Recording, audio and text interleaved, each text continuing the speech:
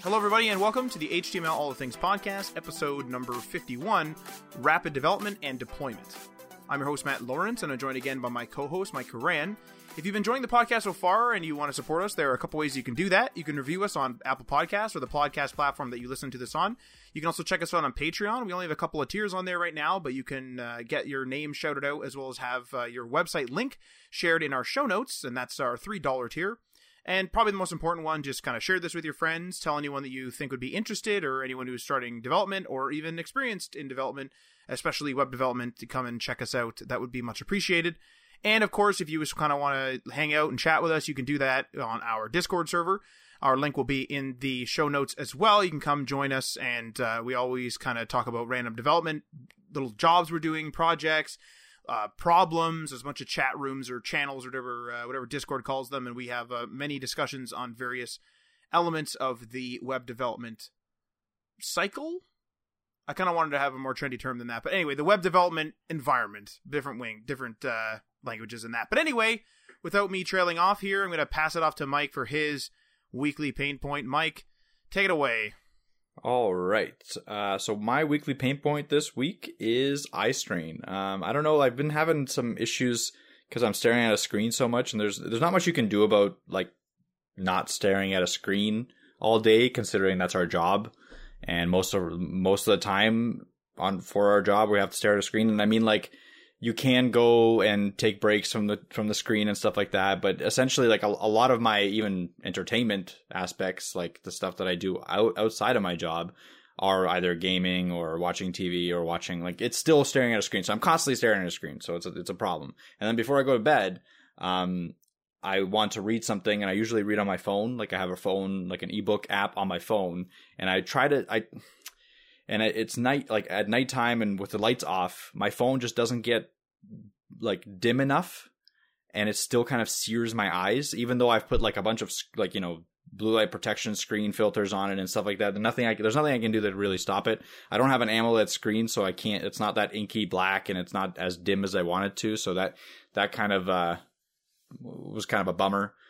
So what I did with Prime Day is I actually bought an ebook reader. So I'm going to try that to hopefully use that e-ink display and give my eyes a break. Hopefully that'll work. We'll see. What about you, Matt? Well, interestingly enough, I think one of the things that you could actually do, just to add to your thing, is like maybe like those glasses, those like computer glasses, maybe just as a brief. I mean, I'm not an eye expert, so like I don't actually know if that would help that much. But like, I mean, maybe they help. I don't really know much about them. Yeah, I might actually try a pair out. I know my wife actually bought a pair recently, and she said that it did help her. I never had really issues with the monitor, like as much as like last week. It was kind of annoying because I had just spent so much time in front of it. But I've never really had issues with my like computer monitor. It was mostly my phone. So I don't know if like lying in bed with those glasses on would help at all. Like, I wonder if that would help. I don't know if anyone does that or not. Let us know if you ever like have used those. I don't know. The Spectrum, I think, makes a pair of computer glasses, computer lenses. I'm sure there's many other companies out there, but I wonder if anyone ever uses them for sleep, like just before bed. I was trying to remember the name of it. There's like blue light filter ones, but then there's another one too, right? There's blue light protection. Like the glasses have blue light protection built in. That's what. That's what. Is that it? Like, there's not. Like I thought there was a computer. Like literally, well. a computer. If you just type into Amazon like computer glasses, you'll usually get like the blue light protection glasses. There's a separate thing called computer lenses, which is for people that have progressive prescriptions. This is getting like a little bit optical here, but if you have a progressive prescription, essentially it means that you're nearsighted and farsighted, and the prescription will give you like a corridor where you can look like up a little bit and you can see closer to like farther away, and you can look down a little bit and you can see closer to you. And a computer lens kind of adjusts that so that it works perfectly for a monitor, but that's not what we're looking for here. That's completely separate.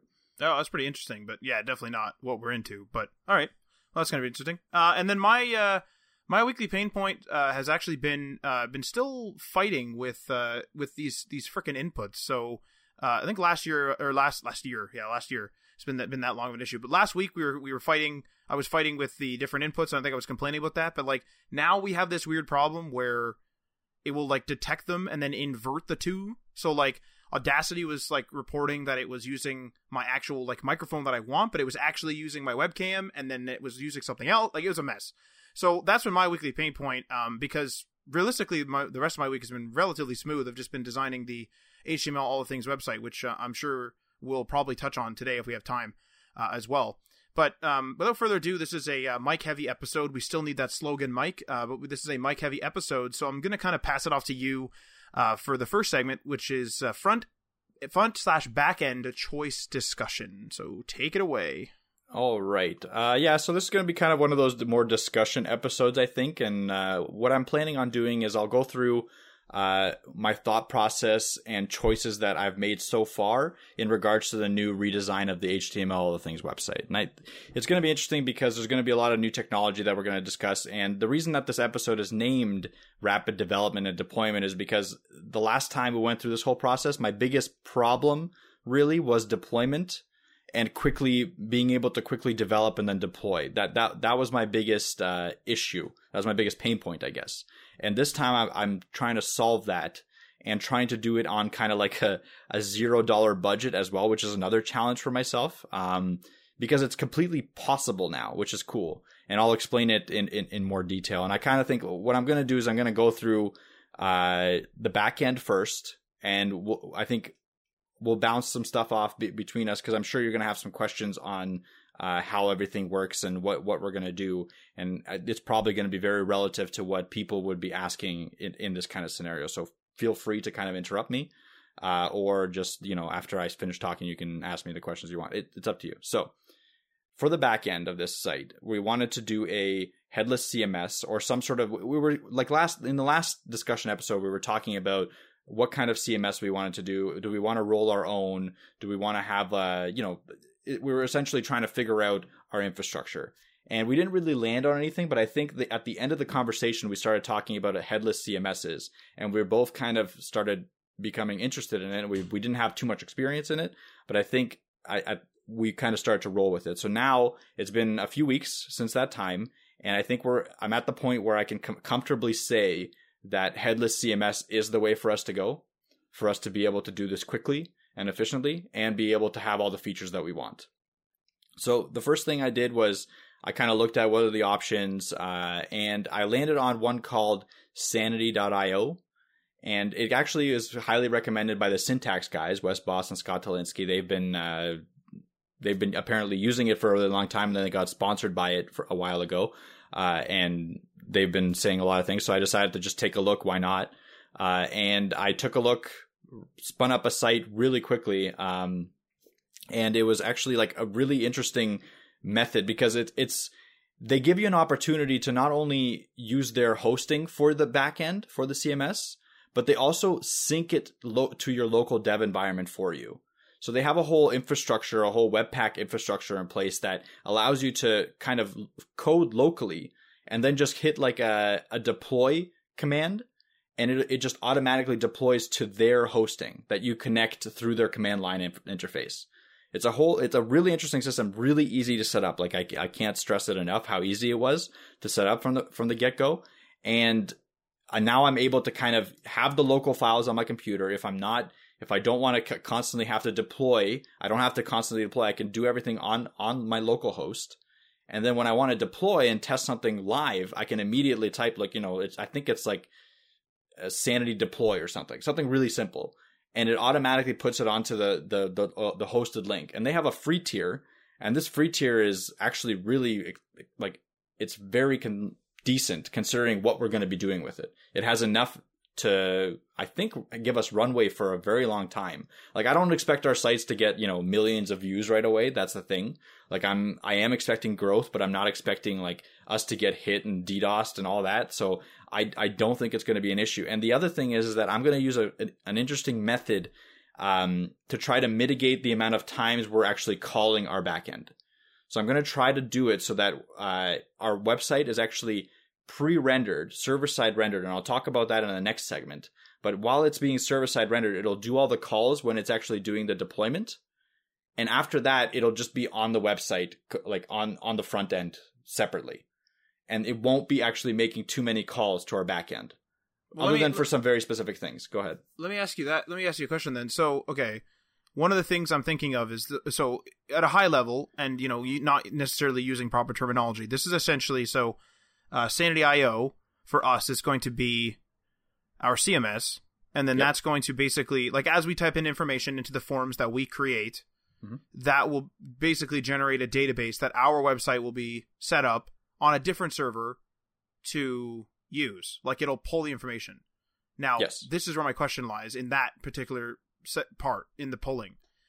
How does that work with loading? So what I mean by that is a user comes in, they come to, you know, this isn't the actual domain, but just in the swiftness. I can't talk tonight now. It's okay, in the swiftness of speaking. Yes, that's incorrect. Yes, that's incorrect. My hands are waving around because I can't think of it.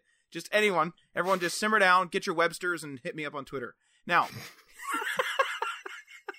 can't speak, but anyway, in the swiftness of words, hat.com. I was trying to like tell people that we didn't own that domain because I'm sure someone else does. But anyway, hat.com. If someone goes to hat.com and it's trying to load, let's just hypothetically say it's just the logo, right? Trying to pull that image.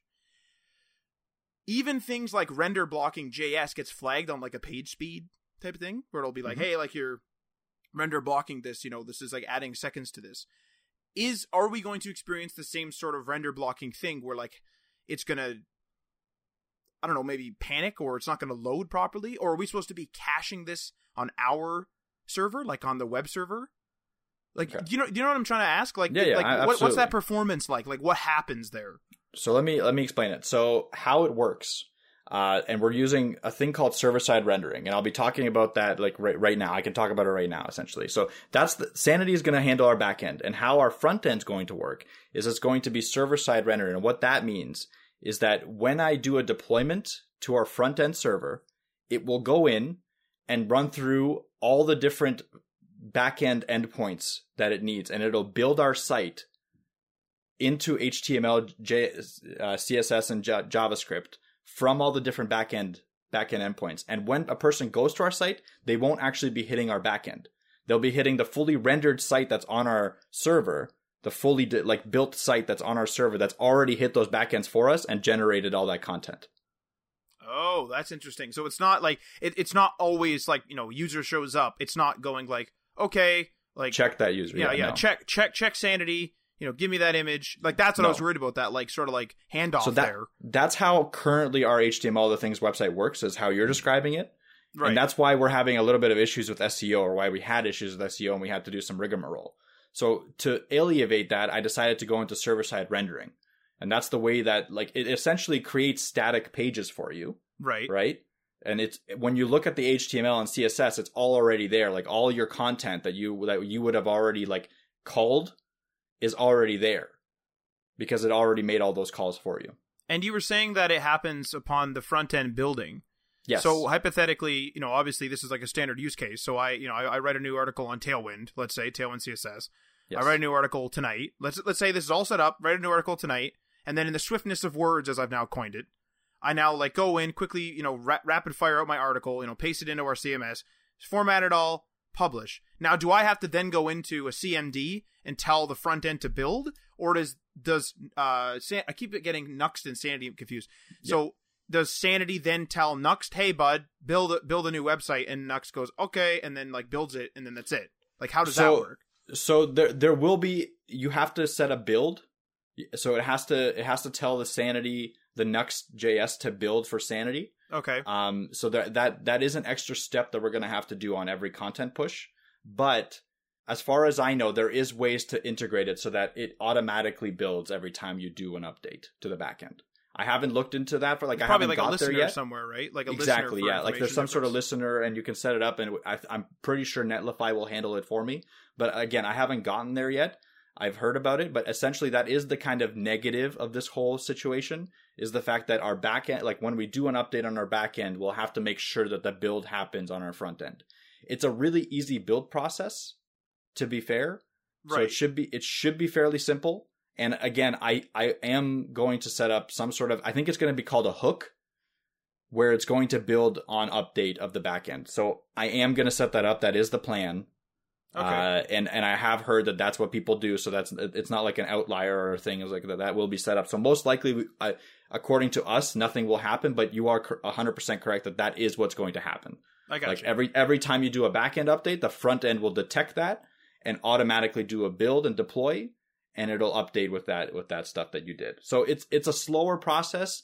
The updates might not appear for everyone immediately because we will be using a CDN. So it might take some time to propagate on every single thing that we put on the site, but it's not like a significant amount of time. You know what I mean? It's not going to be an hour. It'll be exactly within a minute or two or something. No, it might be an hour. Like it might be an hour. Like we might post a post. Yeah, because it's a CDN, right? A CDN has to go in and depending on where you are in the world, you'll have a different CDN server, and depending on where that is, it might take a different amount of time for that CDN server to get updated.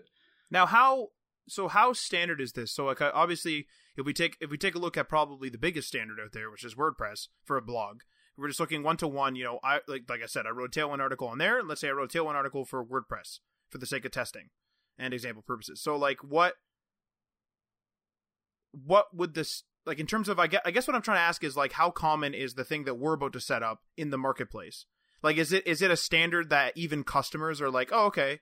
Or is this something that's, like, very much like, we're developers, we know what's going on, so customers, like, it's not ready for customers? In what way do you mean by, what way do you mean customers? Like, is this prototype, is I guess what I'm asking. Like, are there sites today, like, if a customer approached us tomorrow and asked us to set up the equivalent of HTML, all the things, would we pitch this to them, or would we pitch WordPress to them? Like, if they don't have a preference, hypothetically, they have no preference of, like, what CMS they're using, they're like, hey, I need to write stuff on my blog.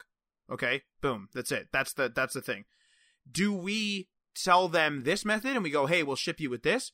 Or do you think there might be some confusion with the CDN and the lack of updates here and there and that type of thing, so that you should be using WordPress for customers and that this isn't ready yet? Or is this fully done? This is fully done. Like, okay. The server-side rendering thing has been happening for a very long time, and I'm pretty sure that WordPress kind of uses a certain method for it. Like, I'm not sure exactly how long the CDNs are going to take to update. This, like, I don't know yet because I haven't done. I've been using the CDN off feature just because I'm doing quick testing. Right. I haven't tested with the CDN. I've just heard when I've been reading that is one of the things that you have to expect. Like, some CDNs are going to take longer to deploy.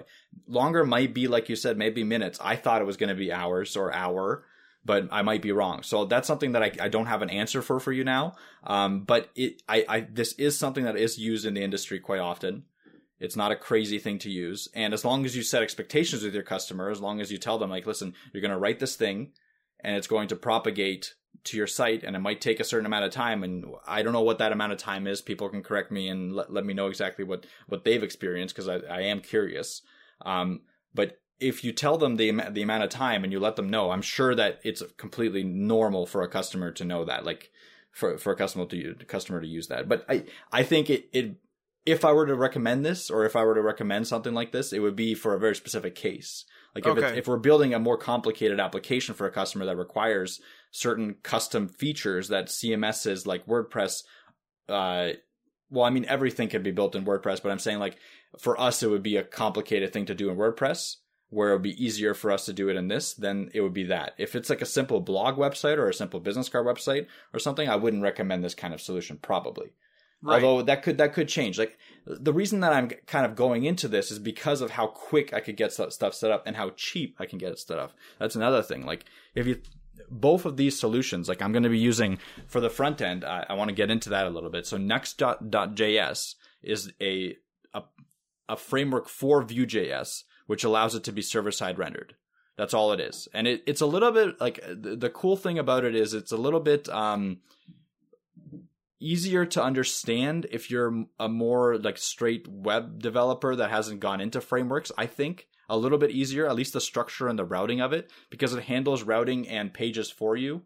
You don't have to worry about setting up a router.vue file and stuff like that. As long as you put stuff in the pages folder, which is kind of a structure of like a regular CMS site, that's the way it handles the routing. So you essentially set up a page structure in a folder with all the different pages, and then each different, you can put folders in that folder, and you can put multiple pages. Like it's kind of a simpler way to put it, and I'll explain it to you when you start developing for it, Matt. But for you, it should be a little bit simpler to understand and pick up than just regular components in Vue, where you have to like do more of the routing yourself.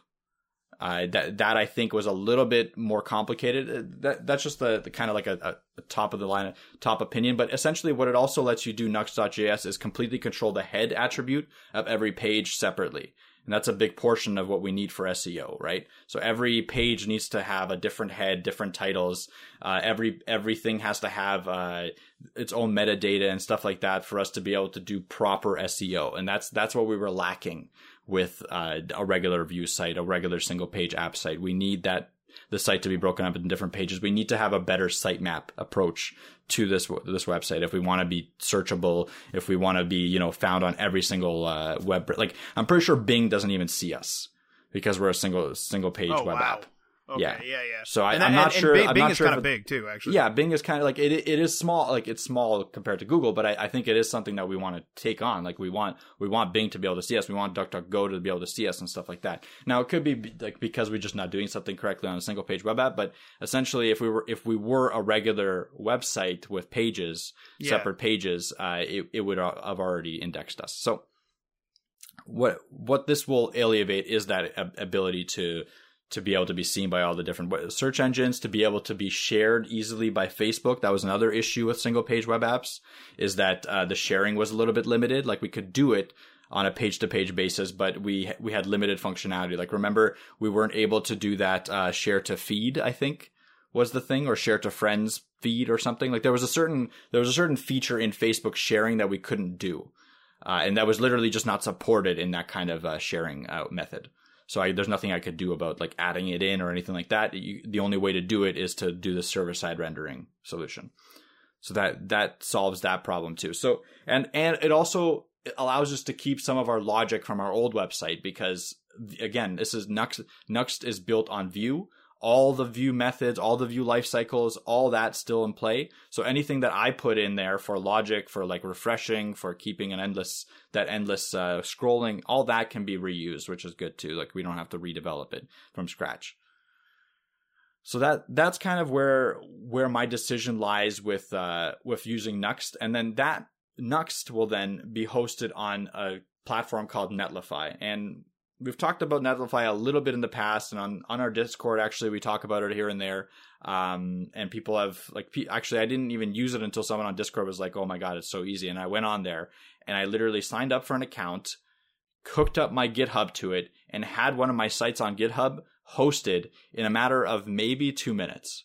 It was maybe a 2 minutes thing. And I was like, which is incredible. Yeah, which is ridiculous considering that's all, like literally fully hosted. So that blew me away. And then I was like, wait, it's hosted from my GitHub, which means that if I update that branch, it'll auto deploy. And then that's what I did. Like I updated that branch, hit push, and then it auto deployed for me the change to my hosting thing. And I was like, oh my God, this is continuous integration. So this is something that like I would literally pay money to develop a system to do this on a separate host. And this host has it built in. And then like, when we first talked about it, I was saying that $45 was a little bit steep for the business plan, for the upgraded plan. But looking at it from a continuous integration perspective, that's cheap. That's extremely cheap. Like you would pay developers hundreds and hundreds of dollars to develop a system like that for you, maybe thousands, and then to keep it up to date as well. Like we've had issues doing it for one of our clients where we had one developed for us, and then it just became out of date and we had to get it redeveloped. Like it was just an issue. Like we actually had one of these things developed fully for us. I think it was on a Jira on a Jenkins system just to do this kind of thing. And once I realized that, I went to that client, that same client that we've been working with for a long time. And I'm like, listen, we can do our development stuff, our development testing on Netlify, and it will do continuous integration for us. And from what I can see, we don't need to pay for it really. Like the free tier will be enough for our development side. Like right. Yes, when we go to the like production, I would suggest getting the paid tier. And when he saw how it worked, I did the same thing kind of that I did with him. So I was like, okay, set up an account, hook it to your Bitbucket, and select the site that you want to deploy. And he went through it, and it maybe was like about 5 minutes, and he had a deployed site. And then I'm like, okay, now make a change in VS Code and push the change. And then he got a notification that his change was pushed and deployed, and he was blown away, as was I.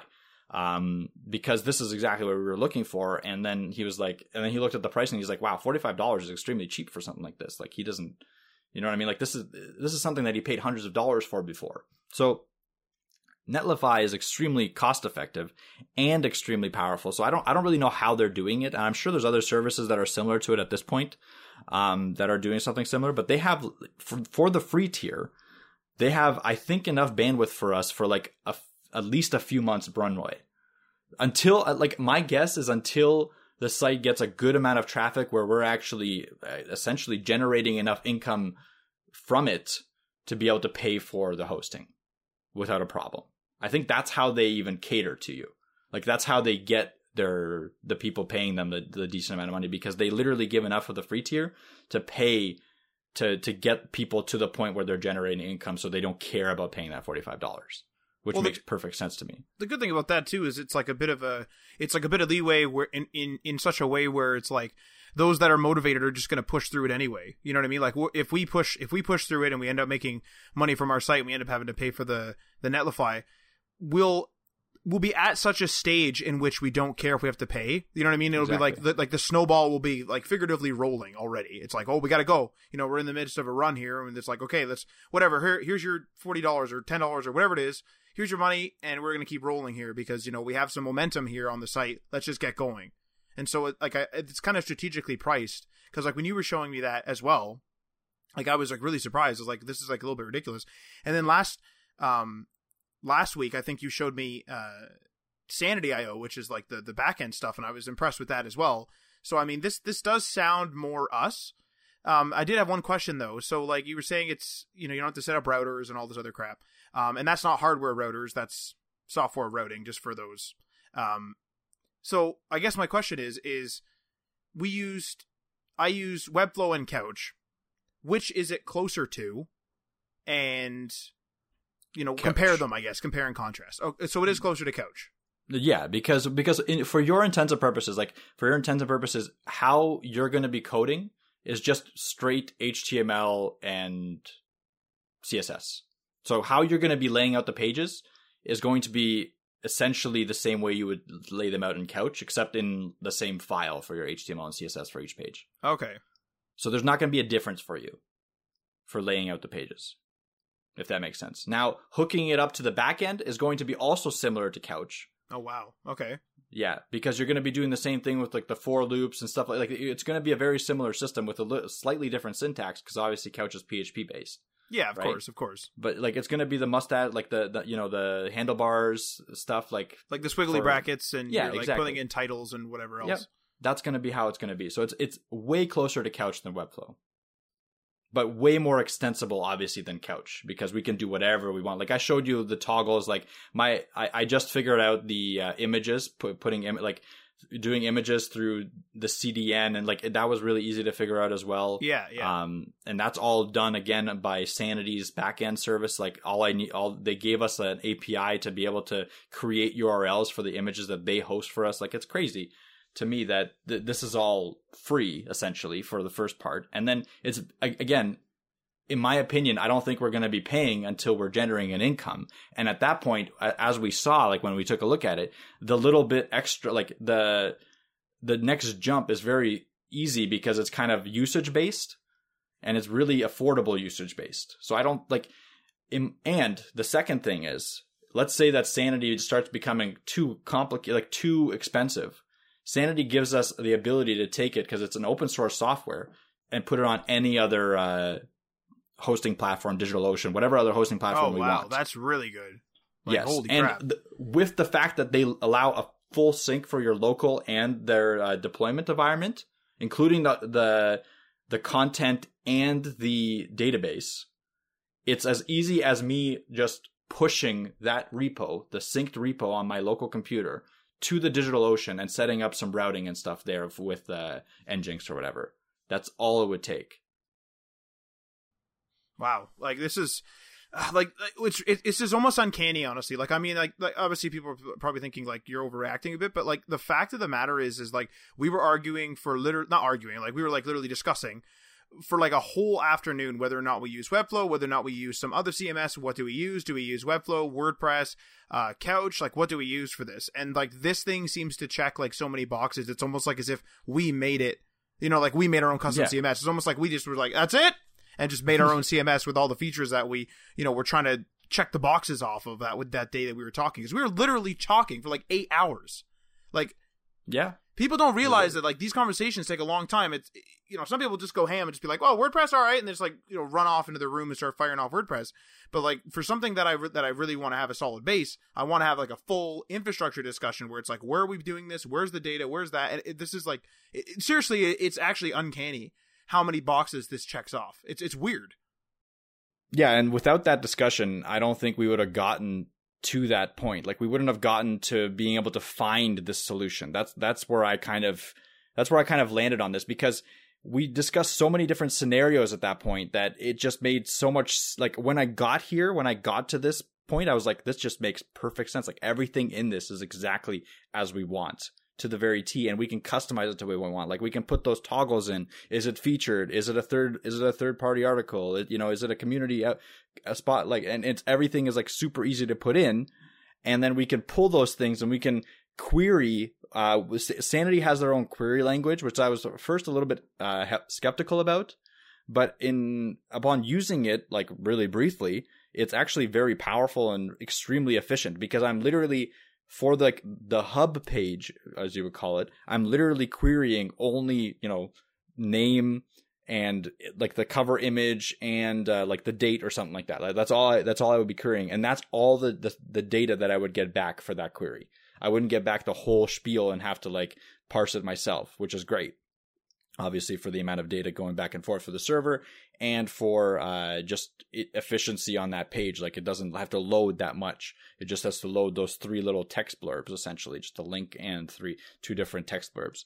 And you can do that with you can kind of cross query. So everything inside of Sanity, any kind of collection that you create, if you understand collections with, I'm assuming Couch does it, but I know Webflow does it for sure too. Webflow's big into it, yeah, for sure. Yeah, exactly. So that's the same way it does it here. So, and you can do like cross-reference fields inside of each collection, so you can cross-reference the collections. So a post collection can cross-reference the author collection.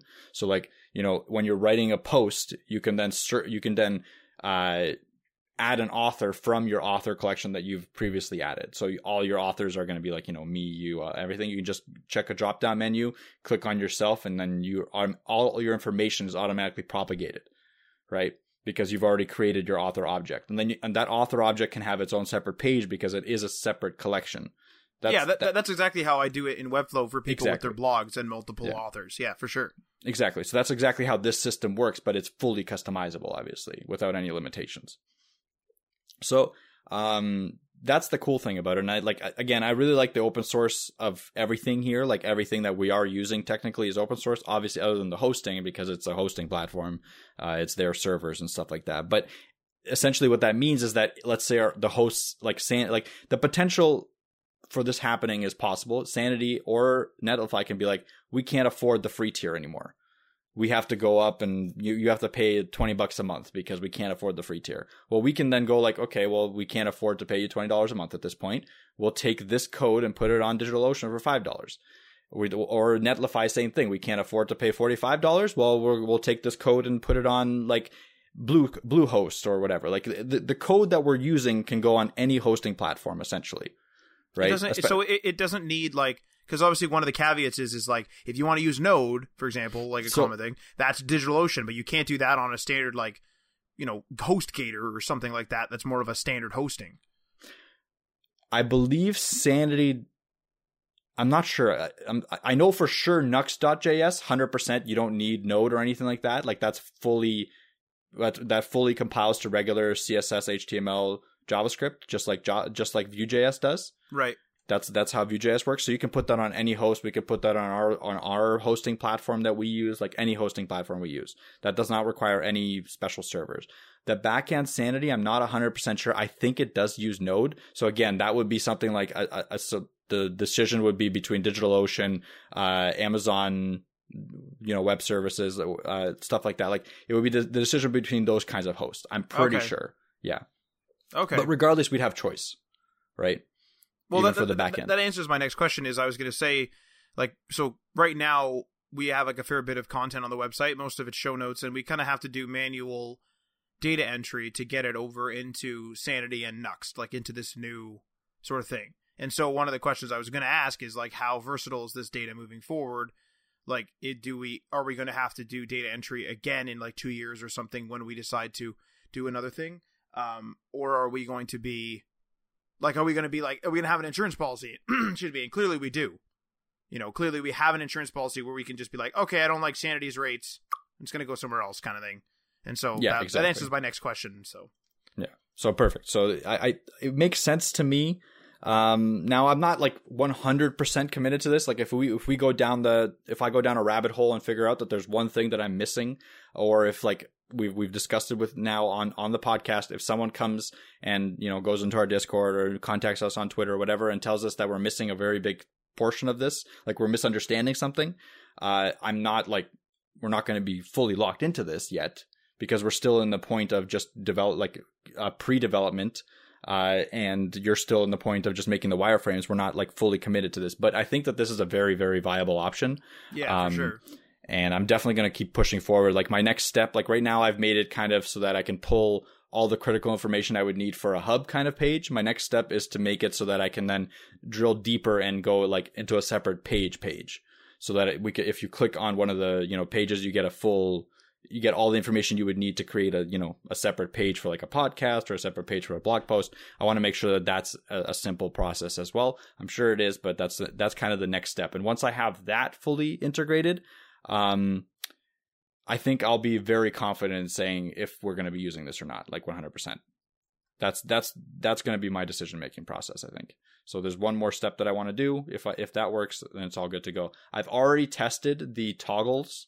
So like, it can display, I can query it so that it only gives me the featured content, the blog post that I have literally tagged, like, did the switch for featured. Yeah, you toggled it on, yeah. Yeah, I toggled it on, and I can query only for that content, which is great.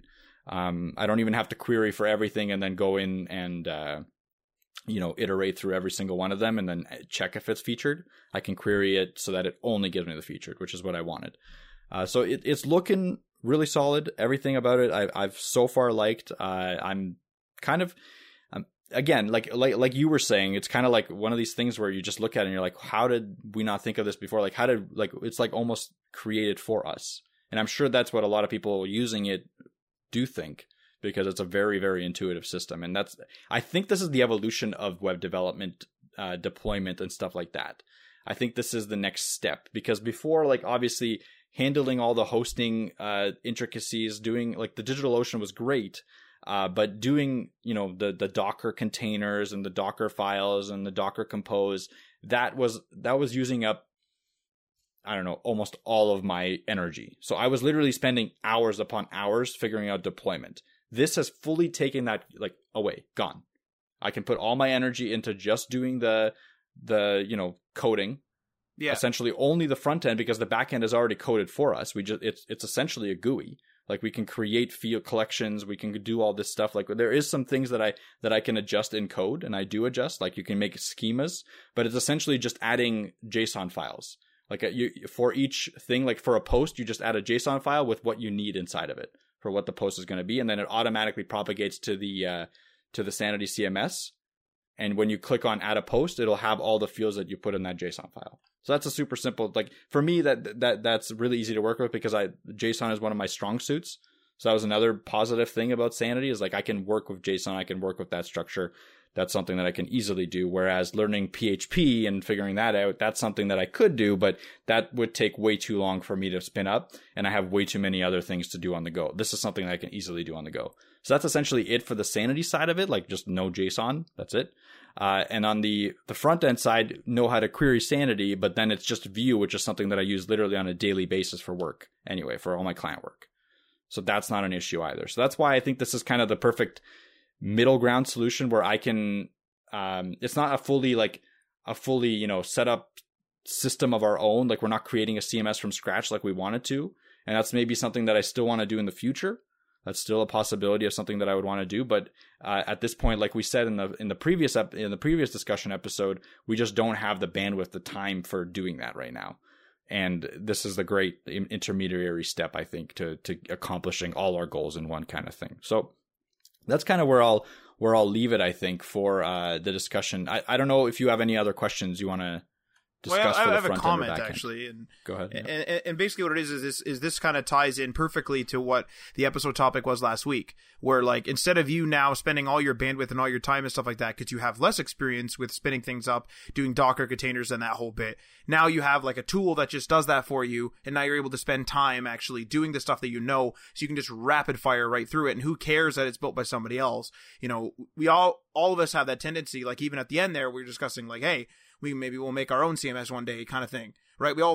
I find that like any creator always has the tendency to want to create everything from, you know, virtually the ground up, or at least like as close to like the base of whatever you're building up. You know what I mean? Like we're not going to get into like the sand to make the silicon to make a computer, but like, you know, we would want to like start at the browser level and start building. But this is a prime example of like, hey, let's not do that. Let's use some tools that are in place, do the research, get the conversation done, get the debating, figure out what features we need, and then bang, you know, this is exactly what we were looking for, almost to the letter.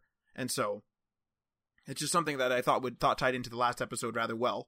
And I'm really excited to actually start using this thing, because I wouldn't mind, you know, using a more, there's nothing wrong with Couch CMS, but I wouldn't mind using something a little bit more versatile and something that isn't as closed in as Webflow as well.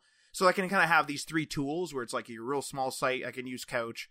If we're using if you just want a straight up website with like really excellent performance and it doesn't have any sort of web app features at all, then that's more Webflow in my opinion. And then there's also, obviously this is like a bit more versatile, where it's like, if we have more expandability. If you think that today you're going to do a WordPress blog, or like an equivalent to a WordPress blog, and then, you know, in a while you're going to have some crazy scheduling software and all this other stuff that WordPress doesn't support even via plugins, then it's like, okay, maybe we need to use this kind of stack. So, yeah. So the interesting thing, and now that you mention it, is that this also gives the ability for future like changing the backend in the future, or integrating a separate backend for something else. So say that they have an idea for a site, like we create something for someone, and then they're like, well, my client has a WordPress backend, and he has a bunch of information that I need to put on the site. What you can do with this kind of solution is literally connect the WordPress backend as well to your front end, and use that information in any way you want. Because again, like we talked about in the last discussion episode, WordPress has a headless CMS API that literally generates an API for you for anything that you put in the backend of WordPress. So this allows you to use, again, connect to any sort of API. Connect to multiple APIs. Like you can have 3 WordPresses on there if you want. I mean, that would be a little bit excessive, like obviously, like, but I could see it being a use case, because again, a large client site, if they have retro systems that just need to be there, right? Like if there's a retro system that has a massive database of stuff in it that we don't want to export and we don't want to deal with, and they don't want to pay for that. Like maybe we want to deal with it, but they don't want to pay the thousands of dollars it would take us to manipulate their database and create a new database. We could easily just retrofit just that portion of their old WordPress site, leave it on the hosting platform, and connect it to a completely new interface, a new site, and just use the data in there. So it's kind of like, it is one of those, again, like you said, Couch is super simple and super easy to set up because you're super familiar with it for the easy site. Webflow is good for kind of like a little bit of a larger site with a little bit more control over the design aspect of it and stuff like that for the consumer. And then this is the third, and like this is almost the final form of our system. So when we're going out to quote someone that has a larger site and a larger ask for a site that needs multiple different things, and they have an open-ended thought process on what they want to do in the future, like they don't want to be locked into something that has limitations, then this is what I would recommend to build it. Now, obviously, this is more man hours, more expensive and stuff like that, but a lot of people will understand that this is the right choice for them or not. That's the kind of thing. Like you have to. It's going to be on us. Like I always say, it's on us with our clients. It's going to be on us to explain it in this way for them to understand it, and then we might have to iterate on that explanation over the course of the time that we use it. But I think this is definitely the step in the right direction. Yeah, I definitely agree, and it's one of the big positives, and maybe it's just a personal preference. Well, it is a personal preference. Is I really enjoy the fact that this also has a bunch of the custom fields already ready. I know we've had a discussion where you can add like toggles and all that kind of stuff to WordPress with plugins, or maybe some, making some of your own PHP and that type of thing. But in terms of just vanilla features, I really like the idea of hand holding, even though it's us two and we know what we're doing, and like could accept some of that bad UX. Why not make it rapid fire? If we're using a tool to make the deployment of the website faster, why wouldn't we use a tool to, like, why wouldn't we make the actual like publishing of the articles faster as well? Use the tool to its advantage. And I really like the fact that I'm going to get some practice with Sanity and that type of thing, so that in the future I can easily spin that up for clients should they have, a larger site than what Webflow can accommodate, or needs features that Webflow can't, or something like that. That's definitely something that now is going to be on our ticket, on our in our toolbox essentially. So I'm actually rather excited to get this up and running. Yeah. Now, if you're done with that, I think we can maybe jump into the wireframes here. This episode's gonna be long, real long. Yeah, I mean, like we can do the wireframes and then wrap it up and maybe leave the web news for a separate discussion. Oh, we can always talk about it too, because it is topical this week.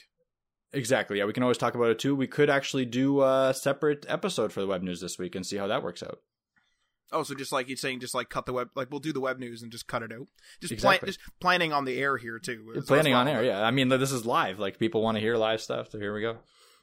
Yeah, maybe. You know what? Maybe we'll give it a go. Like maybe release it on another day.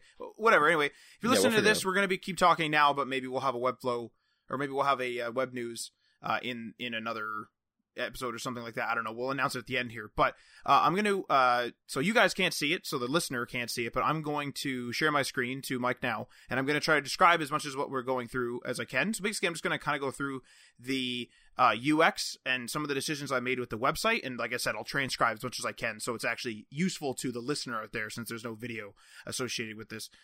So just give me 1 second here. Let me share that. If you can see that. Yep, I can see it. Okay, so basically what I have here is I've split up the wireframes into various things. So I have navbar. Each one of these pages is going to be there's a collection of them there. So there's desktop layouts, tablet layouts, and phone layouts if it's applicable. So for this first set, I have a navbar. It has the desktop layout and the mobile layout. So just as a brief discussion with this. So what I've did is I've come up with basically one of the things with a navbar, and this is more of a UX discussion, I think, is one of the things with a navbar is the fact that I wanted to have a bunch of information in there. So I have a bunch of placeholder icons here, as Mike can see. Like a bunch of these are just BS. Like there's just like a money icon here, just some random icons that I've selected, and a couple Instagram ones. Obviously, there's not going to be two, but we're in a lot of services, and we want people to be able to absorb our content on the platform of their choice. And so I thought to myself, well, if I do a single row for a nav bar, it's going to be way too small, and we're going to be cramming things in there. But if I do anything different, like if I do a double decker, then it's taking too much space. So what I thought of is literally it's just going to be the default layout is going to be 2 rows. So it's going to be the first row is going to have all our social and other icons and other platforms, that type of thing, as well as our logo. And then right underneath that, just straight up centered, is going to be our nav bar, and that's going to be our nav links and that type of thing. When you're scrolling, it's going to just transition. So I'm going to do a nice transition into a single row, and that's going to be at the top of the page. And again, all this is subject to change, but that's going to be at the top of the page, and that's just going to have your nav stuff like that. So you're going to be able to click on, whether you want to go to the articles page, the podcast page, the community spotlight page, etc. You're just going to be able to select that. Now, when it comes to the mobile layout, it's a single row as well. So there's logo on the left-hand side. Then on the right-hand side, you have the navicon, or the hamburger menu. And this is going to be actually on the bottom of the page. So the bottom of the page is going to be easier for you to actually hit with your thumb. So it's going to be at the bottom of the page. When you click it, a drawer is eventually going to lift out. So it's just going to come out in like a square. It's going to be full width. And it's going to have all your links in there. And then it's also good, like all your page links in there. And then it's also going to have all of your social links in there as well, just like on the double-decker desktop layout. So moving on to the homepage. So right now, the homepage on our existing website is just a bunch of squares. Like everything's just a bunch of squares. Now, I do still like some of that, but I did change it up. So this time what we do is we have obviously our nav bar right at the top there, but I have similar to what we have right now for squares, but they're going to be our 4 featured articles. So this whole website's going to be more content centric, I guess, like that, I guess is the best word for that. And basically there's going to be, featured filters and that type of thing. So we have 4 squares, or 4 content blocks, just like what we have right now. They're going to be right across in one row. And those 4 are going to be our featured articles. And then if you move down, we have a new type of article out there, which we're going to be calling Community Spotlight. Community Spotlight is going to be community-driven content, and that's going to be, we're going to have more announcements on how to apply to get in there and that type of stuff later, because we haven't actually figured out all of the details ourselves. However, moving forward, there's going to be 2. It's basically 2 large rectangles that are in one row, and that's going to be to show off our community projects. So, it's going to have a nice big screenshot there. If someone clicks in, there's going to be a whole bunch of information they could read on what it is and that type of thing. And I'll get into that page in a moment. And then just like in traditional sort of more modern blog style, each section I've done in a slightly different layout. So the next section down the page is going to be what I call From the News. And basically it's going to be really small little thumbnails with the category, the headline, the author, and the date, just like all the other ones. And so they're little tiny thumbnails. There's actually going to be 4 of them, and there's going to be an ad spot right to the right of them. And then even further down, if we move down even further, we're going to have another thing called, I just call it frameworks for now, but it's obviously going to be probably called something different. And basically it's just going to be 3 squares. Those are going to be 3 square thumbnails with the title, author, and date, located below the square, but left aligned. And then the category is just going to be in a little bar at the top of the thumbnail. So this is going to kind of break up the design. One of the major things that we had complaints about, with our website is that it's just a whole bunch of squares. Then you click into it, and then it's basically like 2 page types for the most part. Other than the fact that there's some content differences on some of the pages, it was kind of very samey. So this should kind of help with that a lot. If we move over to the same thing, but in tablet design, basically instead of having those 4, so mentioning those 4 featured tiles or 4 featured content blocks, instead of having those 4 actually, stack on top of each other, they're going to be scrollable. So it's just going to keep shrinking. So in the tablet design I have on the screen right now, I have 2, and then one's cut off, and it's just going to be scrollable left or right. And it's going to be obviously scrollable because I'm going to have it cut off and like kind of half faded on the one that's out of reach. So you can kind of like swipe over to it, and it'll work like that on smartphones as well. And Community Spotlight is basically going to be the same thing. It's going to shrink down into smaller squares since they're larger 50% width squares, and then they're basically going to be scrollable after that. And then the rest of it, of course, is just going to collapse like normal. The blocks are going to stack on top of each other, and that's going to be more of a standard thing. But this sort of different, it's almost like a mosaic of different designs. This type of mosaic of different designs is going to be easy to read, but also break it up a bit. So hopefully that should address some of the complaints that we've come up with. It stopped me anytime, Mike. I'm just kind of ripping through this. Yeah. Let me comment on the homepage while I can. Can you go back to the desktop? Just what I'm looking at. Okay, so what I really like, and something I want to point out is the Community Spotlight. It's a big thing. Again, Matt has said that we don't have any like full on plans for it yet, but we know it's going to be there, and we know it's going to be a big portion of the site, and that's why it's kind of going to be almost dead center, and the second thing that people will see when they get to the site. And we want to point that out because one of the biggest positives that we've gotten out of the HTML of things has been the community. It's been a great experience for us, like with the Discord and all the people reaching out to us on Instagram and Twitter and all that. That's been the best part of everything. And we really appreciate that. And what we want to do is we want to kind of work on that and make it even better. And we want to make it so that people that are part of the community can then be also featured on our website, be also featured in our podcast and stuff like that. Like I want the community to play a big role, and I want it to remain the kind of positive and helpful thing it is. And I want this to kind of propagate that. So we haven't fully nailed down all the details for you yet, but I really like the fact that you put the community so prominently there. So I'm a big fan of that. I also like the From the News. I was thinking we could somehow integrate web news into that, like somehow. I don't know if, or we just call it web news, but I don't know if that's going to be kind of confusing because it's not exactly web news, but we do kind of usually take web news from the news. So maybe we can call it that. I don't know, because that's kind of our branded slogan, I guess. And a lot of people know what that is at this point.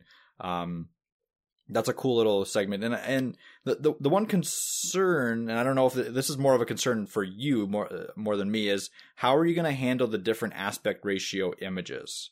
Is it going to be a more zoom, like, is it going to zoom into the middle of the image? Is it going to, like, how is it going to work? Like, there's a lot of customization on the image side that I can do, but how would you want it to work? That's my question. Well, one of the things is like, obviously, because the content blocks for the featured stories are obviously going to be, you know, sort of taller. Like, they're basically like a rectangle, but like they're taller than they are wide. And then the from the news section is like these little tiny things that are more or less squares. One of the issues obviously is that a story that is from the news section could be featured at some point, and then obviously that thumbnail no longer works. What I'm thinking of doing is basically just having it so that the standard is to upload a rather large thumbnail and just have it sort of figure itself out with CMS or with CSS, like basically have it so that it like kind of centers itself or whatever. But there is like sort of a way we can fix it to an extent is focus areas. So I presume with the CMS, and like I haven't touched it, but basically what it'll be is I'll basically make it the background image of these squares, make it so that it, you know, it's covered and all that stuff like that, so that it doesn't, there's no awkward like repeating and that type of thing. It just covers whatever's there. But because it's larger, a bunch of it will be cut off. And what we'll basically do is we'll have a focus area, I think, in the CMS, where if we run into a problem, it probably won't be in version 1 of the website. But should there be a problem, we'll have it so that people can click on an area like, oh, I'll focus center, you know, center left, center right, top left, like just literally the CSS commands where it'll literally focus the image. So like if there's somebody's face in the bottom left and you want that to be in the actual image, we'll focus it center left kind of thing. But so it'll be part of the CMS payload. Yes. Which way it's going to focus. I see. Okay. But I don't think that'll be in version 1 because ultimately it's such a large image and we're doing code where I don't see there being a lot of people being in there. And if we're like cutting off some code and that type of thing, it's just for flavor, right? It's usually a cover image, yeah. Yeah, it's just to make it look good. It's not necessarily like a bunch of our cover images are obviously cut off, and like we've recently done a rather larger site and a lot of their images are cut off. It's just because it's more or less eye candy and to break it up, right? You're there for the content. You're not necessarily there to like look at the best photos, if that's really, you know what I mean? Like this isn't a stock photo site kind of thing. But yeah, that has been thought through with the focusing. And worst case, if something were to go awry, we can obviously make an image standard that'll work for us. But I don't see that really happening, especially right away. Yeah. So it should be okay. I think. Okay. Yeah. Cool. That sounds good to me. Yeah. I think I like the scrolling of the stuff in the tablet and phone section because then people can see it in like regular size for the most part, and we don't have to shrink it down to ineligible. I think one thing that we'll have to do is we'll have to make it very evident that it's a scrollable section. Yes, most definitely. Like this section here. So, for example, on just for the listener out there, there's 3 content blocks, 1, 2, and then the third one on the far right is actually cut off for the most part. Obviously, I'm not doing like opacities and that type of stuff in my wireframes, but this is going to be like going to have like an opacity set to it, like a gradient opacity, and we'll basically it'll be like fading off the side, so then people will want to scroll, and then chances are I'll also end up putting in a scroll bar underneath. You can easily see like, oh, I need to scroll it over, or maybe even dots. Like some people will have with like carousels and that type of thing so that people kind of get the interface. It was definitely something that came up in my concerns where I was thinking like, oh, people won't really get that. But at the same time, it's like, I'm pretty sure they will. And anyone who is on our website who's into web development would get it as well. So from a UX perspective, I think it should work. I think it should work fine. And I think it adds enough UI flair where I think it's worth it to try it out at least. And then worst case, if people are like, I don't know where these other 2 articles are for some reason, we can always just cut it back. Like we can always just make it so that they stack on top of each other. Like that's always a fallback plan. And you can easily do that in CSS as well. So. Okay. Sounds good. So then if we move over to our articles collection page, so I'm calling this the collections page because this is literally the collection of articles you can, click here to read more. So it's really standard. There is a thumbnail on the left, there is a headline, there is a blurb, which is like a small thing that summarizes the article, and then there is a read article button on the bottom, and we're probably going to make the whole thing clickable, so it'll all be just one big read article button, but, just to make it look good, people might want to click that specific button there. Really easy. There's going to be sponsored posts in there as well. We're going to try to do those because we haven't done those for really anyone. It's weird. None of our customers has ever asked us to do those either. Just, I don't know, luck of the dice or whatever. That's also wrong. I can't speak today. Swift words and luck of the dice, but whatever. So that's our articles collection page. Really standard, but it's meant for reading. And that was sort of my thought process, is like, I'm not going to add like a bunch of like flashy stuff here. But I will say that this can't be reflected in wireframes. But I will say that I really want to make this site really polished. So I want nice transitions, like, fade in, fade out, nice hover effects, that type of stuff. And I plan on doing some of that in Adobe XD as well, depending on how fast we want this to go. Because since I'm the one making it and I made the wireframes, I could just kind of like fire it out right now. I could always just start with, the HTML, CSS, whatever. But like, I want to make this site like super polished in that way, where it looks really nice and like actually like there's no rough edges and that type of stuff. So then going into the article page, this is a singular article page. So basically, again, you have your big cover photo, which is I want to say 100% width, but we're going to have like a reading container limit. So it'll be like limited to like 1100 pixels wide or something like that. Just so that, ultra wide monitors, you're not having this absolutely gargantuan cover image. It just looks foolish at that point. So basically we'll have this very large cover image that goes up top. And then you'll have obviously your headline, your author name, and then your share. And then if you go down, you basically have your basic, here's your written stuff. Here's like an ad in between it all. Here's like more written stuff. And then I've added this type of stuff. So more from HTML, all the things. So whether we have it so that it will pull random articles from the same category or what, but there's like currently 3 here. And it, gets less as the screen size gets smaller, but it'll be like more from HTML things, some other articles you may want to read, that type of stuff. That's at the bottom there. So when people are done their article, they could continue to read more of our content. And then if we move over to podcast, so podcast is a big thing for us. And this is one of the pages, that I kind of gave the homepage treatment. So basically what I've done here is right now we actually embed the player. And I actually think that we shouldn't do that. I think we should just actually have it play. And so one of the goals I have at the moment, and God knows whether we're going to be able to actually get this going in the first, like within a reasonable amount of time with our host as well. This, because we obviously have to abide by Podbean's, abilities and how this works, is basically I want this, I have a big old HTML5 player up here. And I want this to actually just play the file directly without us having to actually upload it. Like we'll upload it to Podbean, which is our host, like I said, and then we'll end up having this actually just play from there without using their embedded player. I think it should be... What's the logic? What's the logic behind not using like a Spotify embedded or a Podbean? Because I'm using this. So this is like a real big player tile. So it almost looks like a cover photo for those that are listening. And it's like a real big player tile because I want to have this description. I want to be able to control, like this is, so right now this is the podcast collection page, which lists all our podcasts.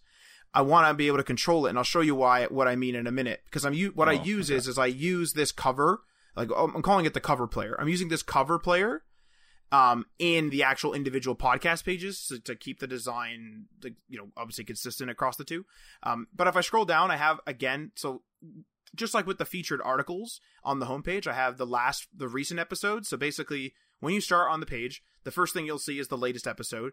You'll scroll down, you'll see the latest 4 episodes. So these are now the top 5, right? Latest episodes, and then, the second last, and then third last, fourth last, fifth last. And then you scroll down, and there's older episodes, and these are arranged in a similar way to the last section that I mentioned on the homepage, with sort of a more square design with the title being below the actual thumbnail. And that'll be right down there. And then also, just because some people were complaining, or not complaining, but they were confused by why their podcast player was saying like, oh, why is my podcast player say it's like episode 52 or whatever it was, and when it's actually only episode 50, and that's because of our tidbits. So I have with these, wherever a category would be on a standard story, it's actually just going to be episode X. So, episode 1, 2, 3, 4, 5, or tidbit 1, 2, 3, 4, 5, etc., just for, complete clearance. And that'll be easy enough for people to track and follow along. And these, of course, will all lead to our show notes for the individual episodes. And the player works on all sizes. It just kind of like squeezes. So if we move over to the individual podcast page, this is where the big difference is. So what I've done is there's less, right now there's a big emphasis on the current existing website. Right now there's a big emphasis on our availability bar and allowing people to like literally stream everywhere. Now we had a couple discussions about this and whether or not we wanted to keep it, whether we wanted to remove it. And I do think that we should keep it, but I do agree that it's not as important as as maybe just listening, or maybe people who are, already subscribed on Apple Podcasts or what have you and just want to look at the show notes. So what I've done here is I still have this cover photo, and I'm actually probably going to throw this on our Instagram just so people can see what I mean. Maybe sometime this week. Basically what it is, it's this really big player that's 100% width within those reading constraints, like I said, 1100 pixels or so. And it's a real big player, but at the bottom here below the play, it also says also on. And without having real flashy big buttons that are all themed, it literally just has all the services: Podbean, RSS, TuneIn, Stitcher, Spotify, etc. And the only thing, and so like this looks really nice all stretched across here. The only thing that I wasn't sure on, because I added this later, is this is going to get sort of crowded when it has to collapse. So on desktop, it can be one big row, right? But then once it starts getting into 2 rows, it's kind of okay. That's on tablet because like obviously it's shrinking. And once it gets to 3 rows, it's a little bit crowded. But I think I need to get this into the actual software and see how it looks and maybe tweak some font size and that type of thing. But in terms of layout, I kind of think this is where I want to go, and maybe even have this collapsible on certain, like on really small screens, say like, show like the also on kind of thing. Then of course, yeah, right below that, you obviously have your show notes, the comments. Like we're going to try to move our discuss over maybe if we can, because we do have a couple comments on there now, so we'll move that over. And then obviously a more from HTML, the things there again, which will more than likely be podcast stuff. Like it'll just specifically suggest other podcasts, because I think one of the things we'll do with the podcast show notes, especially with this new CMS, is we'll actually have it so that there'll be more categories and more like meta tags and that type of thing. Like we'll choose what to put in there to categorize, and then that'll drive the more from HTML the things podcast at the bottom. And then moving over to the community spotlight. So this is very, very, very draft because we don't know exactly what we want, but this is the community spotlight collections. This lists all of it. So basically it's really easy. There's a few squares or more or less rectangles, and it literally just says project name, like right dead center, project name by author. So, by the whoever in the community submitted it. Clicking on that will bring you to the page. So you click on that, and this brings us to the last page that I have wireframed here, which is the community spotlight page. This is an individual page. And basically what I thought of with this was basically an app store. So what I'm thinking is a lot of people here are going to be making either changes to big open source things, or maybe they're going to make their own open source projects, their own frameworks, whatever they're making. It's kind of like an app. So what I did is I have an image here with some chevrons. So those allow people to scroll through a variety of pictures. Clicking on them will bring up a big light box where they'll be the full size, because obviously this is rather small and you can scroll through those pictures. Right beside that, I have really easy, like it's basically a table. So project name, and you list your project name, you submitted by, so who in the community, as well as their social links, because like Mike said, we want to promote our community. So right now I just have a Facebook, a Twitter, and a GitHub link, but we'll probably add some more in there as well that people could give us. And then it also says available on. So right now I just have a website, like just a generic website button. So if they're hosting the project on their own website, they could put that in, or there's a GitHub logo there, a little GitHub icon there, so they could always use that. And then there's a big blurb here. So this will be all, again, this is all very draft, but at the moment, I envision this being completely user controlled. And so this will be all user controlled, and that they'll be able to type in their own description, their own thing, and it'll be all optional as well. That's kind of the design for the top part. So this kind of top part with the pictures and the project name submitted and the available on, is that all that stuff's going to be mandatory, but the written part is not. And so this is like just enough information to someone be like, oh, like someone made this, and look, I like this picture. I'll click on the, available on to check out their GitHub to read their README or whatever, if they didn't want to write a blurb. But the site will accommodate if someone wants to write a piece on their piece, essentially. But yeah, that's my wireframes. It took me quite a while to put them together because I kind of like flip-flopped a lot on some of the design choices. But this is sort of we really want this site to last. So I kind of think this is following a lot of like modern blog trends with the different layouts and the like dynamic blog page layouts where you could have written parts, you could not. Having images that are more dynamic, having like, the cover photos just be massive and just kind of like dynamically placed, that type of stuff. So I don't know if you have any questions, comments, or whatever, Mike, but that's my wireframes. Yeah, no, it's cool. Like I like a lot. I like most of it. The podcast pages are really cool. I'm still on the fence about the availability bar, essentially. Right. I still think we have some discussion on that. My thought process is this: is like if someone is on their, like this is the UX I think behind it. So if I am looking for help on Vue.js, and I look that up and we show up in a Google search, right? Because we want to SEO this thing like really well, right? With a focus on it. So somebody Googles that and says like, I want to listen to, like, on my commute, I want to listen to, or I need help with Vue.js. So they click on it, they find our podcast, they want to listen to it. Well, if they want to listen to it and they have their own podcast app, which a lot of people do, then it's much more convenient, especially if they have car integrated apps or something like that, for them to be like, oh, I really like this particular episode. I can then click my service. Like if a prime example would be TuneIn. TuneIn is actually integrated into some cars, and we are on the TuneIn service.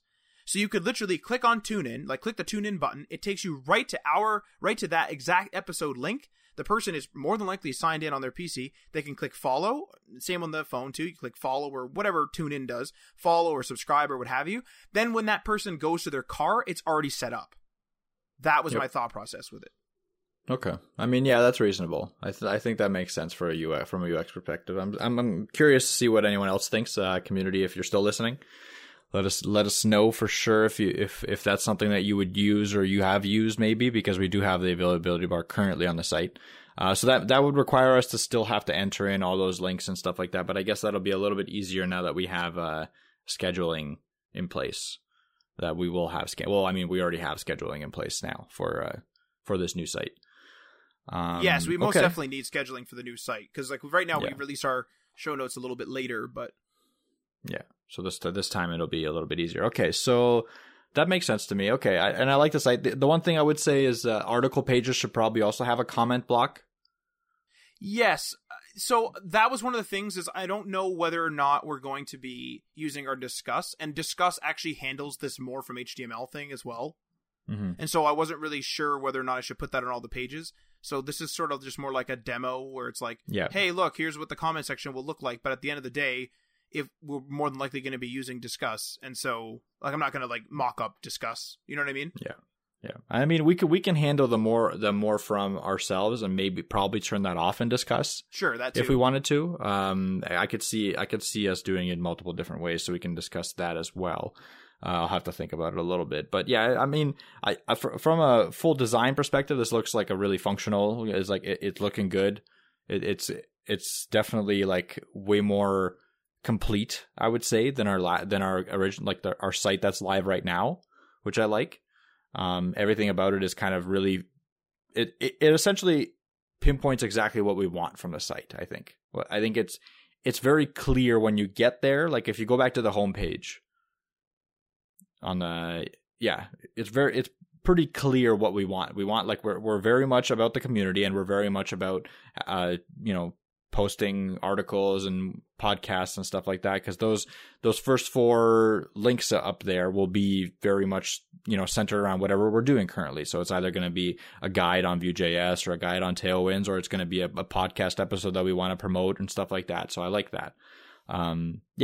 I think, and from the news section or the web news, whatever we want to call it, is going to be also interesting for people, because it's going to be a curated list of articles that we chose, that we read ourselves for the most part, and have decided that would be interesting for you to read. And it'll be kind of a cross promotion opportunity for different sites. Like we want other sites to succeed as well as ourselves. We don't want us to be the only community, and obviously we're not going to be. I don't think we're going to get really, like, my expectations are not going to be like, we're going to be the biggest community ever. We want to be a good community, and like we want to always have that, welcoming feeling, and we want people to come to our site and experience that, and we want to grow, obviously. But I think this kind of promotes that growth, and it promotes the aspect that we're actually curating it ourselves and stuff like that. I like that about the site. And then we were talking about an about section, like, I think we could still do something there, but maybe not on version 1. We'll see. Like, I was thinking more of a cartoony about section, but it might not fit into the aesthetics of the site. But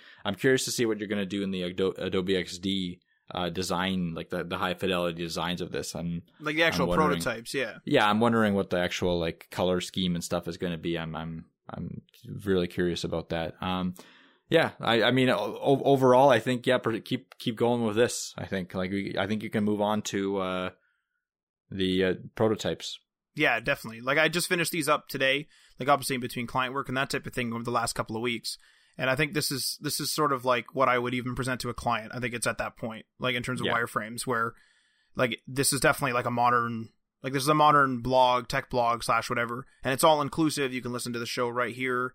You can check out the community stuff all right here. You don't have to leave, but if you want to leave, you know, oh, I want to only read your stuff on this, or like I only want to listen to your stuff on Castbox. Well, you can go and do that.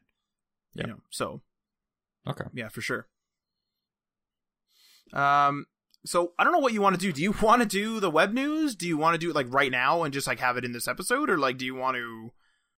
Well, I think that this episode's already long enough. I don't think that, and it's already a discussion episode, so I personally don't think we should be doing the web news in the same episode, but it is a good web news, and I think people will want to hear it. So I think we should release a bonus episode this week, maybe on Friday, with the web news.